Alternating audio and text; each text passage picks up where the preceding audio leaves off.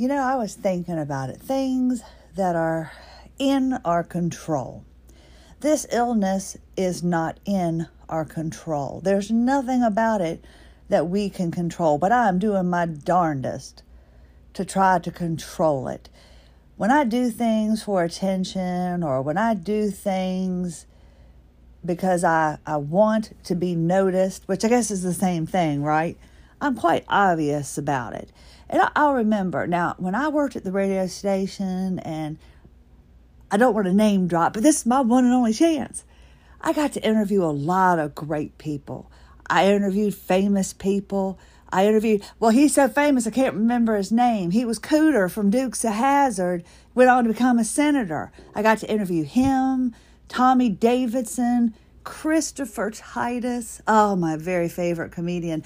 My husband's name, his middle name is Christopher, and I've always told him that, Wyland's middle name is, he's after you, but secretly it's after Christopher Titus. And Tommy James, political people, Tim Kaine, Bob McDonald, governors and stuff of Virginia, people that had scandals. I got to meet a lot of incredible people. Cedric the Entertainer, just as awesome as could be. So why in the world would I do something intentionally to lose a job that I so dearly loved? Absolutely loved. And I'm thinking about it all throughout my life. It's kind of been like that. Now, you're doing that to draw attention to yourself, Christy, so stop doing it. And it's like one day they put these codes up in the station because, when you're in there at 6 o'clock in the morning, nobody else is there, and they didn't want people to be able to come in when you were on the air, so they put codes up everywhere. Well, rather than just send a quick little memo about how to go, it was this 3-page memo about the codes that you have to enter. Well, I already had a code to enter to get up the elevator. It was the same code that you used at the pad, and there you had it. So one day I was on there. I had a quick 3 minutes. I needed to run, use the restroom. I knew I could do it. I got out there, and I kept putting my code into the pad, and it wouldn't let me out. I could not get out to use the restroom. It was a horrific couple of hours because I needed to get out and I couldn't do it. Well, if I had just taken the time to read the 3-page memo, which just seemed so long to me, I would have known that I needed to push the exit button, which was over to the opposite side of the door. Something that wasn't obvious, and I would have had to have read the entire memo to find out. I needed very simplified instructions. Push the code to get in. Look for the exit button that's hidden so not everybody can see it to get out. Instead, it was this long, drawn-out thing. Well, that's kind of the way it's been my entire life. I have a difficult time understanding things when they're too long. I'm now finding out that that's part of this illness, this neurodivergent thing, I guess. And little things that I was told I needed to stop doing growing up. Like if I had an affliction of some sort. And I bring this up because right now I've got something going on with my neck, and it's embarrassing. It's just driving me nuts. But if I start getting stressed, before, when I was full of fascial adhesions, when I'd get stressed, when something would really mess with me, my body would tense up and I would go into full body spasms. I was hitting my husband going down the road with my arm. I couldn't help it. He was having to hold my arm down. Then there'd be times he would have to hold my legs down because there was nothing I could do. My body just reacted that way. And right now, I'm having to rely on my neck collar a little bit more because it's just too much of a fight. But if I start getting a little stressed out, or if something is happening that's not just right in my neck, I start twitching it a little bit. I start moving it. It's just something I can't stop. And I don't know what the word is because I don't allow myself to read every single thing this illness can do to us, because I've got this little fear in the back of my head. If you read it, power of suggestion, it's going to happen. So I'm just like, I've lived with all this stuff all my life. I've managed. If there's nothing that can be done about it, just get through it. Because as a little girl, I got in trouble for little things like that.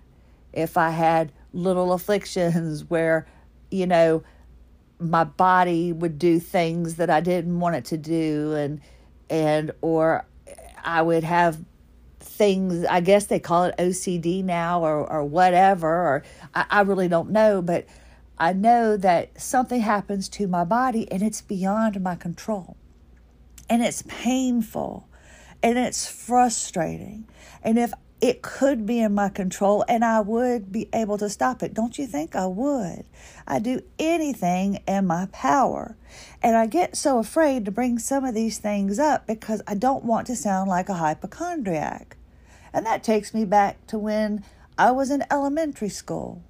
And, I relived it every day. I took my son back to that elementary school every single day until he left that school. When I was in the school cafeteria, the nurse, who was my favorite next to Miss Pettigo, our librarian, I absolutely love the school nurse, she introduced me to the new faculty member, and I was introduced as the school hypochondriac. Well, I was just so impressed that I had a name. I was so impressed that she had a little nickname for me. It was many, many, many years down the road that I found out what hypochondriac meant. And now I couldn't find her to say my piece if I wanted to. But what a horrible thing to do to a child. And growing up, my mom would tell me I was lazy and this, that, and the other. And, tell me I'm a hypochondriac. And so I've learned to push things off to the side because I just don't want to draw attention to it. And my husband, he was like, let's go out to lunch today, because he had a rare day off. He had a doctor's appointment. What a day off to go have shots put in the spine of your back. But he's like, let's go out to lunch. Well, I didn't want to let him down. It didn't matter if I was dragging or not. I was like, let's go. And I'm sitting there. I put my neck collar on, and then my neck just starts doing its own thing, like in, I don't know, that Total Recall movie. Was that it, where the woman's head starts going all crazy, the Arnold Schwarzenegger movie, and her head ends up popping off and blowing up? Your neck's just doing all these crazy things, because that's what my neck is doing. It's like it has a mind of its own. So I put the collar on to try to stop it. But I'm starting to find out, because I'm talking to a lot of individuals that are sharing their stories and coming on the show, and I'm learning from them that this is part of this illness. And I'm not trying to make excuses, and I'm not looking for attention by sitting there making my neck look like I'm trying to do a Linda Blair 360 or anything like that. I'm not trying to get sympathy from my husband because it's doing that. And one thing that's really aggravating, and I know it is to him, he's like, I'll never be able to win another argument with you, because the minute your body starts getting stressed out or something happens, I just have to be quiet and you just win every time. And that really kind of pisses me off a little bit, because it truly is beyond my control. And if it's within my control, please share it with me, because I would love to know how to stop it. Does your body do that? I mean, it's not a matter of being fatigued. It's not a matter, your body just starts doing what it wants to, and you can't stop it. So I know the things that I intentionally do looking for attention. I know the things that I want people to be drawn to. Me looking like I have some affliction and can't keep my head still is by far not one of them. And for someone to think that I would do it intentionally so that I could win an argument. Now, we've since gone past that. He knows that it's, at this point, until somebody tells me any differently, that it is, beyond my control. But it just seems like another thing that I could chalk up into the defeat part of this illness. But I'm trying to find the positive. I'm trying to find how it is I can mentally declare myself a winner when I start feeling so defeated because my body has a mind of its own. I didn't realize all of the things that I've just thought were personal problems because, like I said, I was told I was a hypochondriac. I was told I was lazy, just looking for attention. All of that stuff hurts. And you remember it when you get into adulthood.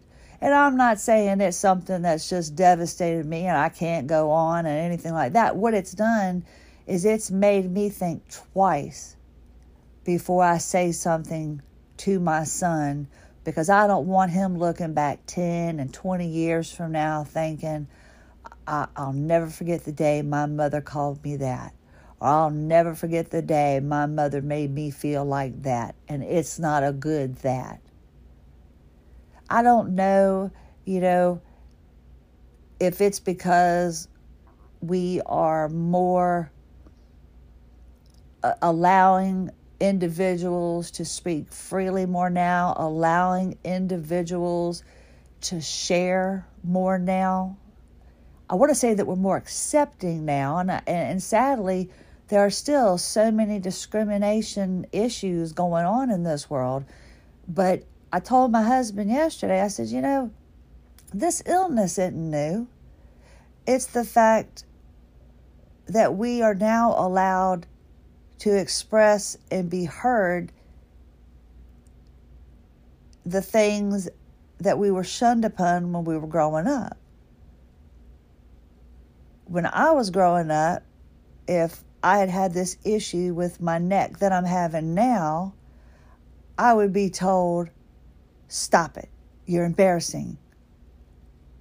You're just doing that for attention. Make yourself stop. If my stomach was really messed up and there were no rhyme or reason and I couldn't tell you which end I was going to be sick from, I was told that I was just lazy. That I could have gotten to the restroom or I could have done this. Little things like that. Being told that I don't care enough because I don't read and or listen to something that someone has shared with me. I honestly just sometimes can't comprehend it. My friend Jennifer does these ancestry, Ancestry.com things every week. She does a prompt. Oh, that reminds me, I need to go check on her house too. I've got to go get her mail in. But she does a story on a prompt every week about her ancestry. And she sends it to me and I read it. And I'm honored that she sends it to me. But she knows I have a very short attention span. There are a lot of times that when we get something from school, because our boys are in the same grade, I'll just ask her, please give me the highlights of that. Because I really just can't comprehend it. There are some things that are just too long when I read it. And sometimes when someone's talking, I lose I lose the conversation. Now, I can interview till the cows come home. I can talk here till the cows come home. But when it's something that needs to be learned, or if someone's giving me instructions, unless they are visibly like there in front of me and they are actually laid out, I'm finding that it's really hard for me to understand. There's a part of me that wants to cry because I know I'm not lazy. I know I'm not inconsiderate. I would give anything in the world. I would have given anything in the world to be able to get out of that radio station to use the restroom that day. It just was too darn long. It should have been code in to enter, push the exit that's hidden, that little button to get out. Instead, Dave had to go through all of this 3 pages of stuff to give me 3 lines of instructions that could have gotten me out to the restroom. I would have given anything. I just feel so grateful to be learning from other individuals that I'm not a hypochondriac. It's not me, that is part of this illness. I'm learning, that neurodivergent, and I'm trying to figure out, like I said, the word it is when your body just kind of just goes into something like, to find out that, I was allergic to food after I gave birth. When other people just said, I didn't want to eat hamburger anymore. You don't want to eat chocolate. You're just trying to be difficult and cause attention. You're at a party and, everybody's having a cookout and you bring shrimp. You're just drawing attention to yourself. No, I got violently ill if I ate hamburger after I gave birth. There are foods I cannot eat. I mean, it was just a steady diet of chicken and fish. That was pretty much it after I gave birth. And the funny thing is that the foods that I could only eat are the same foods that my son could only eat the first years of his life. I'm not doing it for attention. I was doing it because I would get violently ill if I ate chocolate. We left a restaurant. I got this chocolate. It was death by chocolate, which felt like it by the time I was done. But it was a death by chocolate cake with Ghirardelli chocolate, with another chocolate, with Hershey chocolate, with this and morsels and more chocolate and chocolate icing and 3 layers of luscious chocolate. By the time I left the restaurant, the people thought that I was just some drunk woman, unable to hold my alcohol, throwing up in the parking lot. But it was because I couldn't eat chocolate. I wanted it so badly. But I didn't know that my body, I guess, had developed some reaction to it. So it's just a bummer when I think about all of the things that were said to me as a kid and even said to me in my later years after giving birth. I mean, my goodness, really? I'm trying to draw attention to myself by only, asking for shrimp at a cookout. I mean, seriously, do you think anybody is paying attention to me and thinking, oh, look, everybody else is having hamburgers and Christy has to have shrimp? No, I unwantingly drew attention to myself when I went in and used the restroom at my friend's party. This was the last time they invited us, by the way, now that I think about it. And I went into the restroom and I washed my hands, and my hands get dry. Doesn't matter whether it's summer or winter, and I have to put lotion on after. So I was in their restroom, and they had this little pump bottle of lotion, and I put the lotion on my hands, and I said, well, that's got an odd little smell to it, but okay, I've put it on, but smells even bothered me, right? So I put the lotion on, and I go back out to the party, and then a couple hours later, everybody's looking at me because my arms are striped kind of orange, and it was running up to my elbows. It was self-tanner. I had used self-tanner. Who puts self-tanner in their bathroom that they expect people to use and think they're not going to pump it? But I wasn't trying to draw attention to myself. If anything, I was quite embarrassed. But something like that, an accident, I drew attention to myself. But having to ask someone to allow me a portion of the grill to cook a special food so I can partake in the festivities because I cannot eat the same food everybody else is not because I feel better than. It was quite embarrassing, actually, because I felt like I was asking for special treatment.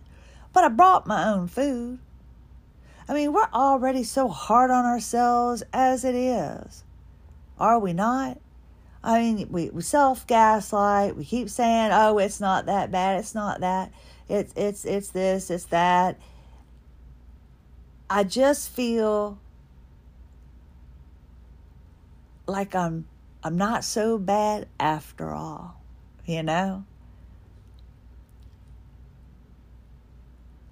I try my best to keep up with things. Like when I'm reading Jennifer's ancestry stories, she knows when she sends me something that's 5 pages, it's going to take me a couple of days to be able to comprehend her story, as opposed to the 2-page story that she would send me.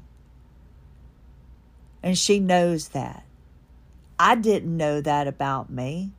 I didn't know that it could be a part of this illness, but it sure does make me feel better to know that I am learning that there are some things that are just beyond our control and they're not so bad. We just have to accept them and we have to learn to live with them. And if there are those in our lives that don't understand and or accept that, then I guess they can mosey on to the next person. We don't need them anyhow, now do we?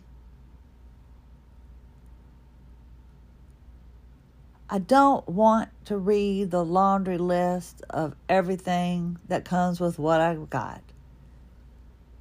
I know the POTS, the gastroparesis, the endometriosis, the MACS, there's just every few letters. I mean, I think every letter in the alphabet, I've got something, and I just don't want to know anymore, and that's my ignorance, because perhaps if I took the time to read more, and honestly, the only reason why I'm even really attempting to look more into what other idiosyncrasies, and I don't even know if that's the right word, and don't message me and tell me if I was wrong and if I offended you, 'cause I didn't mean to, but I want to make sure that I don't do to my son what was done to me. I want my son to know that he's in a safe place. And luckily, he's as smart as a whip. He evidently didn't get that from me. But he's very focused. He's good to go. But I want him to know that if he has issues like I have experienced, that he can come to me and I won't be calling him lazy. I won't be calling him a hypochondriac. I'm going to let him know that it's okay and it's part of this illness, and that we'll get through it together. And I just can't believe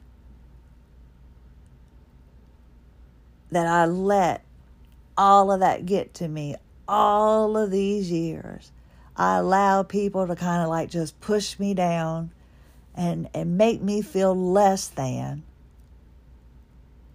because I couldn't comprehend a 5-page report. It's nice to know now that perhaps maybe I have a reason why. Now, I am going to do everything, like I said, in my daggone darndest to not let it bother me. Like, the only way I could stop my neck from doing anything was I had to sit down and do the podcast. See why I call this podcast my medication? I had to take my neck collar off, and I had to sit back, and I had to let my neck just stop having to hold my head up. I just had to prop myself up with pillows just to give my body a chance to just breathe. I guess that's what I could call it. Just needed to allow my body the opportunity to not struggle. So yet another lessons in acceptance for me. Another day and learning how to deal with this illness. And I appreciate sincerely you taking the time to share this with me. I look forward to hearing from you. Message me with your questions. Message me with your ins and outs of what to do so I don't do it. I love hearing from you. More interviews to come. Thank you for sharing your time with me. Christy Lynn Hanchy, AWOL Zebra. Have a lovely day.